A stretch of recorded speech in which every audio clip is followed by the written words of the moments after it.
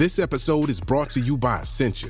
A better you starts with better hydration. Essentia is on a mission to inspire people to do what matters most. Their proprietary ionization process transforms water from any source into ionized alkaline water, providing water that's 99.9% pure with a pH of 9.5 or higher.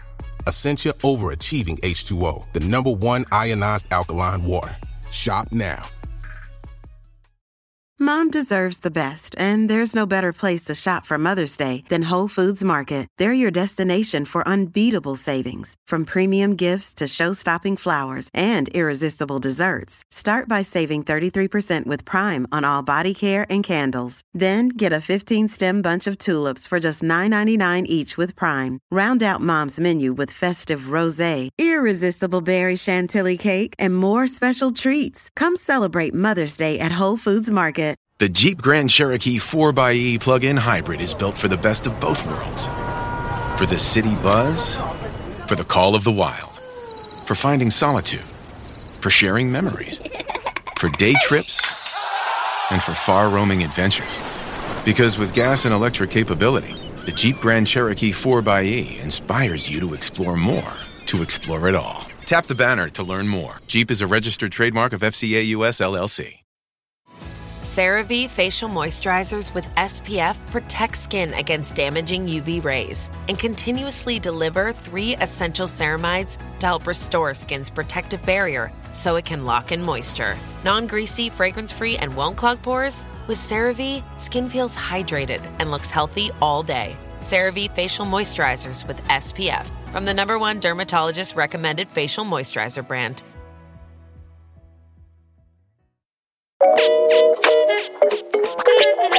From BBC Science Focus, this is Instant Genius, a bite-sized masterclass in podcast form.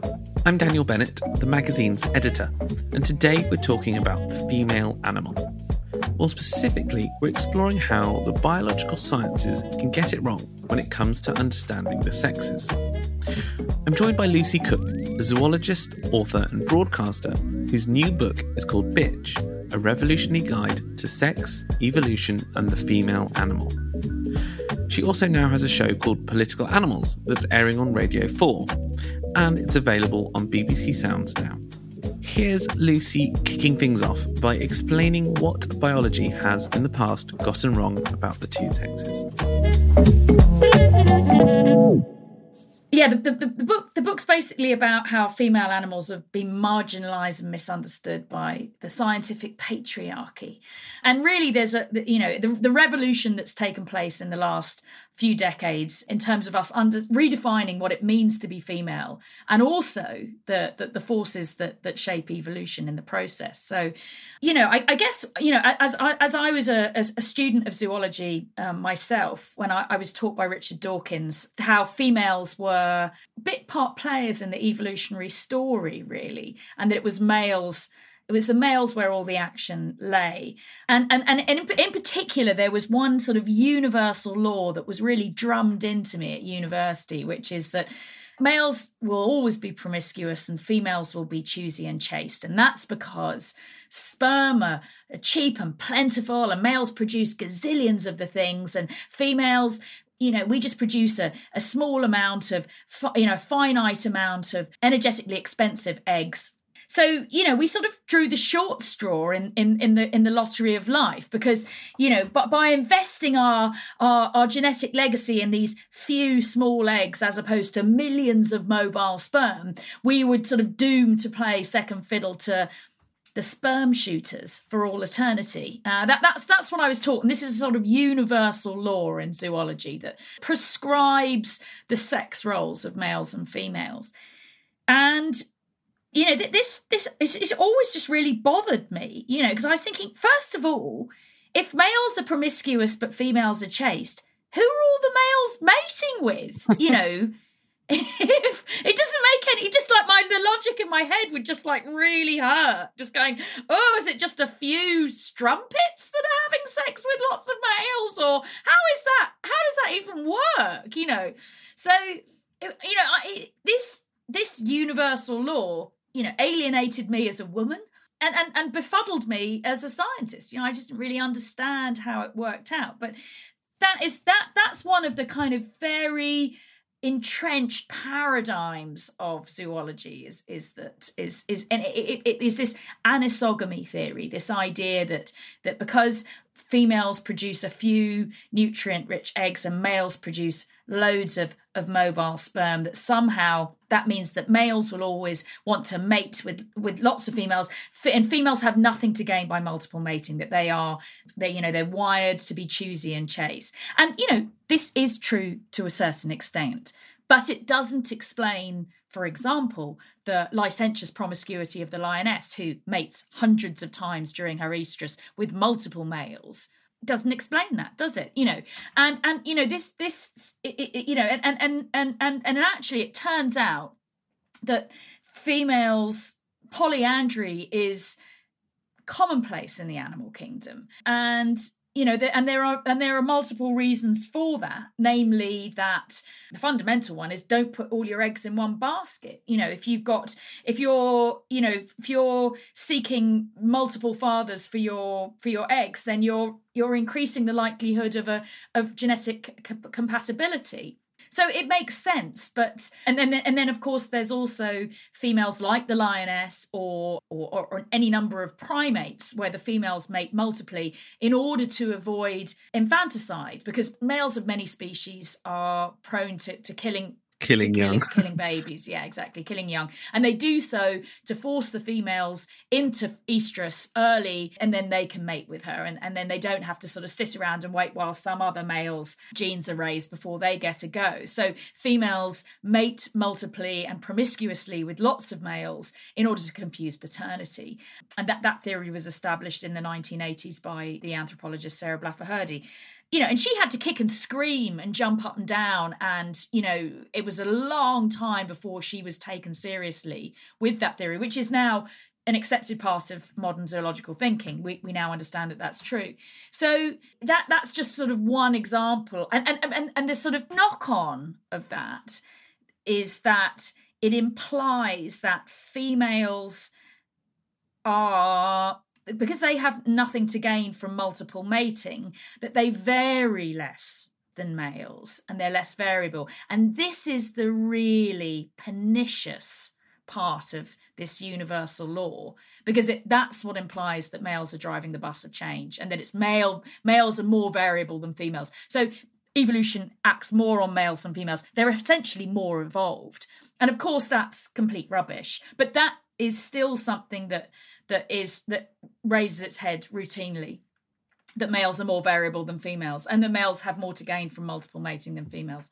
These are, the scientists that I interviewed for my book, who have fought so hard to try and address this, this fraudulent universal law, are aghast at how much it sticks in the public realm. And the only reason that they can come up with is that the patriarchy liked that story. So this was biological blind spot, so to speak. It goes pretty far back. In fact, some of the blame lands right at the feet of Darwin, doesn't it? Well, I hate to say so, but yes. I studied evolutionary biology, and Darwin was my hero. He still is my hero. Even though I've written this book, Darwin is still my hero. He is a genius. He's responsible for one of the greatest theories in science. His theory of evolution by natural selection is a brilliant theory. But the problem is that, the thing is, and I think this was the thing that really shocked me when I started investigating the book, is that even geniuses like Darwin can't escape the shackles of cultural bias. They can't, he was a man of his time, and that time was the Victorian era. And in the Victorian era, females were lesser individuals in society. They were submissive, they were, meant to be chaste and support their husbands, and they weren't even capable of appreciating art. They had no agency whatsoever.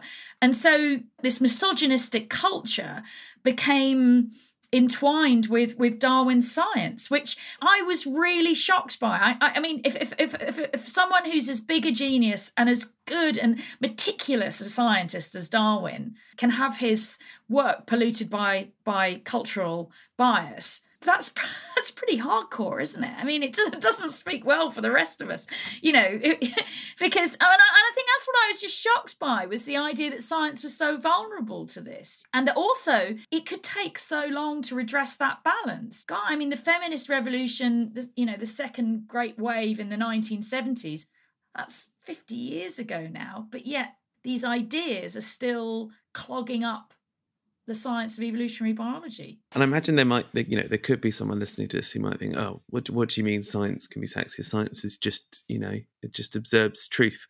So how can that be sexist? But there's a really great example early on in the book about jays and observing the behaviour of jays. I wonder if you could just sort of share that study with us and what they overlooked. Yeah, I mean, that's the thing about cultural bias, is it just, as I say, it made Darwin view the world through a Victorian pinhole camera. It meant that he looked at things with a certain perspective. And that continues. And other great scientists have, because he said that females behaved in this way and males behaved in this way, it meant that all the scientists that followed in his wake suffered from confirmation bias, because Darwin said so. So, of course, that's what they're going to look for. So, yeah, a really great example is a study that happened in the 20th century, anyway, involving pinion jays. And it was two ornithologists who've written, they're like the world expert in pinion jays. They've written a whole book on pinion jays, and they are brilliant and meticulous scientists. And pinion jays are sort of social birds. And they realised that there must be some sort of like dominance network that controls the bird's social behaviour. Otherwise, there'd be chaos. So these pair of American ornithologists went looking for the alpha male.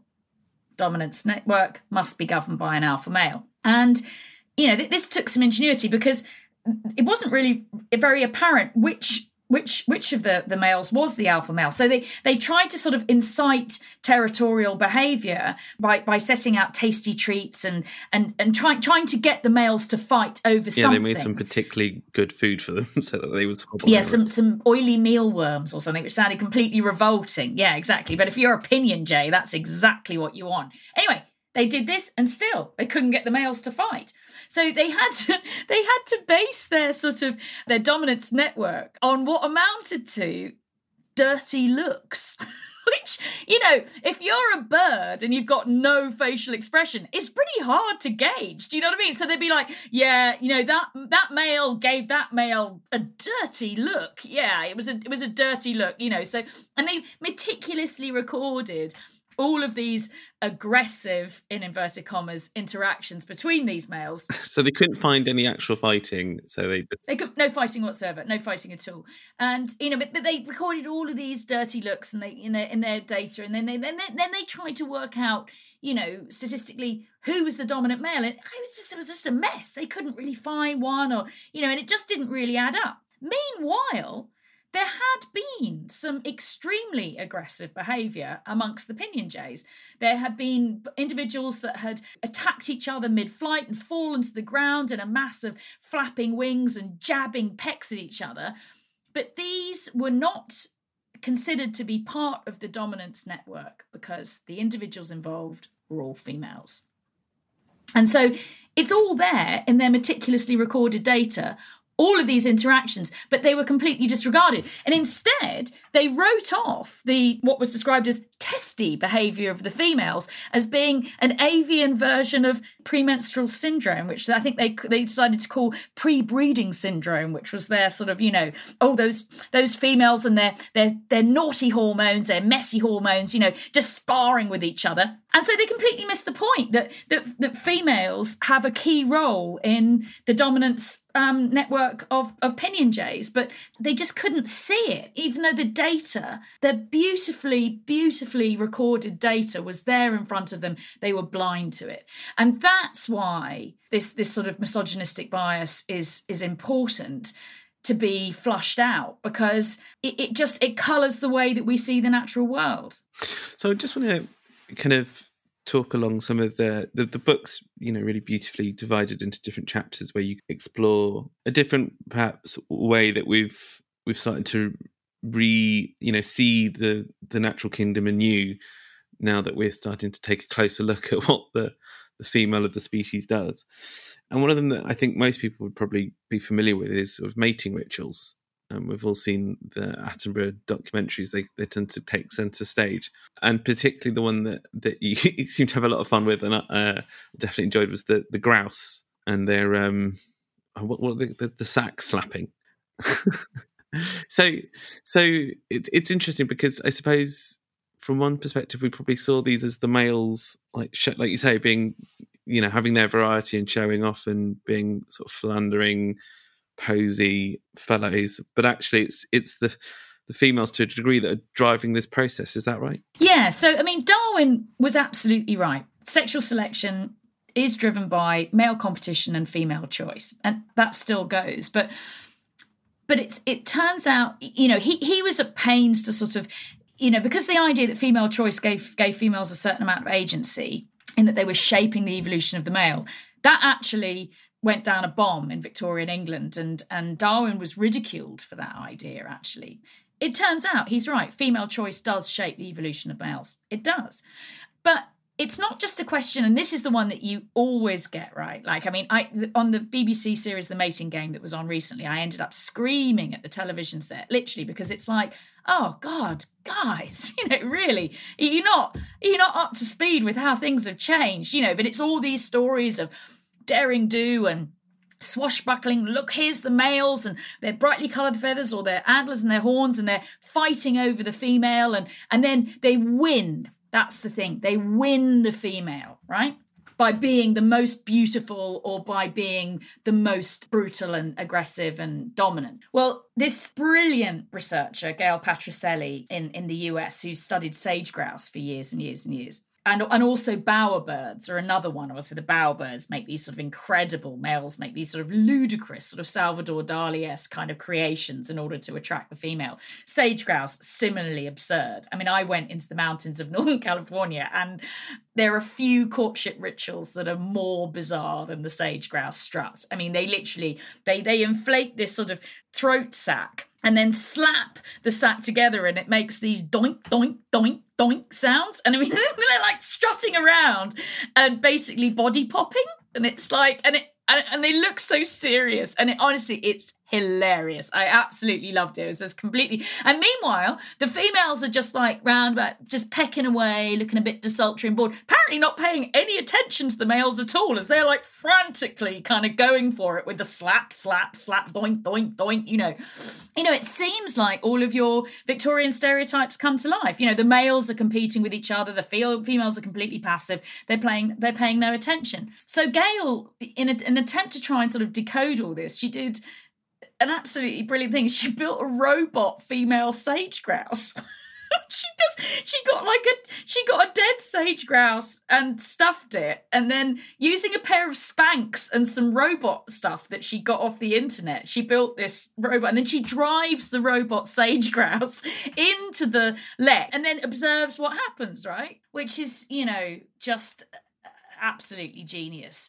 And anyway, so she does all this, and what she manages to figure out with the sage grouse and also with the bowerbirds is that it's not just a question of being the most fabulous or dominant of males, that males have to, the female is giving signals as well. And if the male doesn't effectively listen to the female and respond and by adjusting his display according to the female's lead, then he doesn't win the female at all, So yeah, I think that's a very positive message, isn't it, really? Is that it's not just about being the most dominant cock in the room. It's about listening to the female and seeing, and that's the way that you're going to get to mate with her. So yeah, what she sort of basically uncovered is that it's just a lot more nuanced than you'd think. And the females, rather than being passive, have a very active role. It's a two-player game, which is very rarely presented.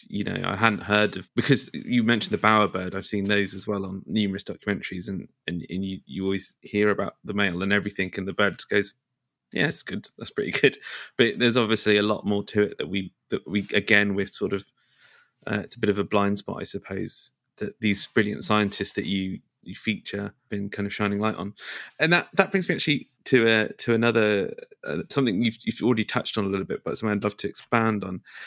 And that's this idea that female sexuality in the animal kingdom always leans towards chastity, while the males are just there to spread their sperm and kill and fight and whatever. But you spent some time with a scientist and with some, is it langurs? Is that how you pronounce it? Langurs, yeah. Which prove that, again, that kind of coming into it with that mindset means you often miss the sort of the bigger picture, or perhaps the more detailed picture. Yeah, absolutely. I mean, this idea that females are wired for chastity and males are wired for promiscuity is really deeply ingrained in sexual selection and evolutionary thinking.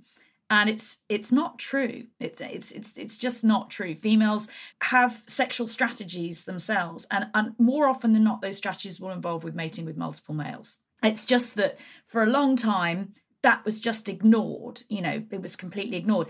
In fact, a brilliant story about how this was uncovered, and another one that highlights this sort of lingering, the sort of how lingering bias can obscure biological truth, is Patricia Goethe's story. She's this sort of amazing feminist firebrand of one of the most intelligent scientists I've ever met. She's just absolutely incredible. She was studying, it was eastern blue jays, actually. She was the first person to look at a clutch of eggs and use DNA fingerprinting to see how many, whether they all had one father. So we always think of songbirds as being monogamous. You see the male and the female, and they make the nest together and they tend to the eggs and everything. And what she discovered was that a clutch of eggs routinely had more than one father. The only way to explain that is that the female whose nest it is mating multiply. When she revealed this at an ornithological conference in the 1980s, she was told by a very senior establishment figure, male, that, well, obviously that's because the females are being raped, because there's no way that the females would be actively soliciting males, because as we all know, females have nothing to gain from multiple mating. It's males that do that. And she was like, yeah, but just with songbirds, they can't actually, rape's impossible because they don't have a penis. They have, males and females both have a cloaca, which is a hole that the male has to balance precariously on the female's back. They have to both evert their section of their cloaca, so it's what's called a cloacal kiss. So it meets, and there's this transfer of sperm and eggs. If the female's not into it, she can call a halt to it at any time, because the whole thing is so difficult to balancing act. This is not an easy thing to pull off. So the idea that males are raping females is absurd, but that's what was thought. And it took another scientist putting radio trackers on hooded warblers, in fact. And she found that the hooded warblers were indeed going outside of their territory and soliciting sex at dawn and having sex behind their partner's back. And so that's how they were multiple males fathering a nest. And that's now accepted that I think it's something like 90% of songbirds are socially monogamous, but not sexually monogamous, And that makes good sense. Patricia Goethe says, why would you put all your eggs in one basket? So that's like one reason. It's a strategy. The females are not passive recipients of males spreading their seed far and wide. They've got their own strategy, and that also involves multiple mating. And then similarly with the langurs that you mentioned, that strategy, females, Sarah Blaffer-Hrdy, she was studying the langurs, and she went to study infanticide in langurs, and then she found out that the females were actually, males often kill baby langurs when they take over a troop. And she found, to her surprise, that females were soliciting males for sex from outside the group. And, she said, from her, in the late 1970s, early 1980s, it didn't make any sense to her, because there was no explanation for that whatsoever, because that had never been recorded. But actually, it turns out it's a strategy, and by mating with multiple males, it confuses paternity, and infanticide is less common. And so these were all sort of struggles to have accepted, and because of this sort of persistent idea that because Darwin said that females are chaste. It's so fascinating because when you hear biologists talk about evolution and natural selection, it always has such a sharp edge. Evolution determines everything because it's what is the best strategy or what is the best adaptation. But then it seems like there's these blind spots when it comes to females, oh no, strategies and selection and doesn't apply anymore because you are of this certain nature that we've culturally decided. And so I think it's the examples are so fascinating, and that brings me to one more, which I think is perhaps one of the most sort of pervasive ones, I suppose, in a way, and that's to do with motherhood. It's probably, I could probably imagine, I've thought that in the past, that it's sort of that motherhood and kind of caring is this sort of female attribute, that all females have some sort of tug of gravity that they must selflessly mother, I think. But that's just not always the case, is it? No, I mean, the thing to remember is that females vary enormously in their propensity for anything, and motherhood is an example. I agree. I think it's something that certainly can be rather unhelpful to human females. The idea that we're all meant to be natural mothers and this maternal gift that we're given to nurture that's instinctive in all of us. And really, modern research is showing that there is no such thing as a maternal instinct.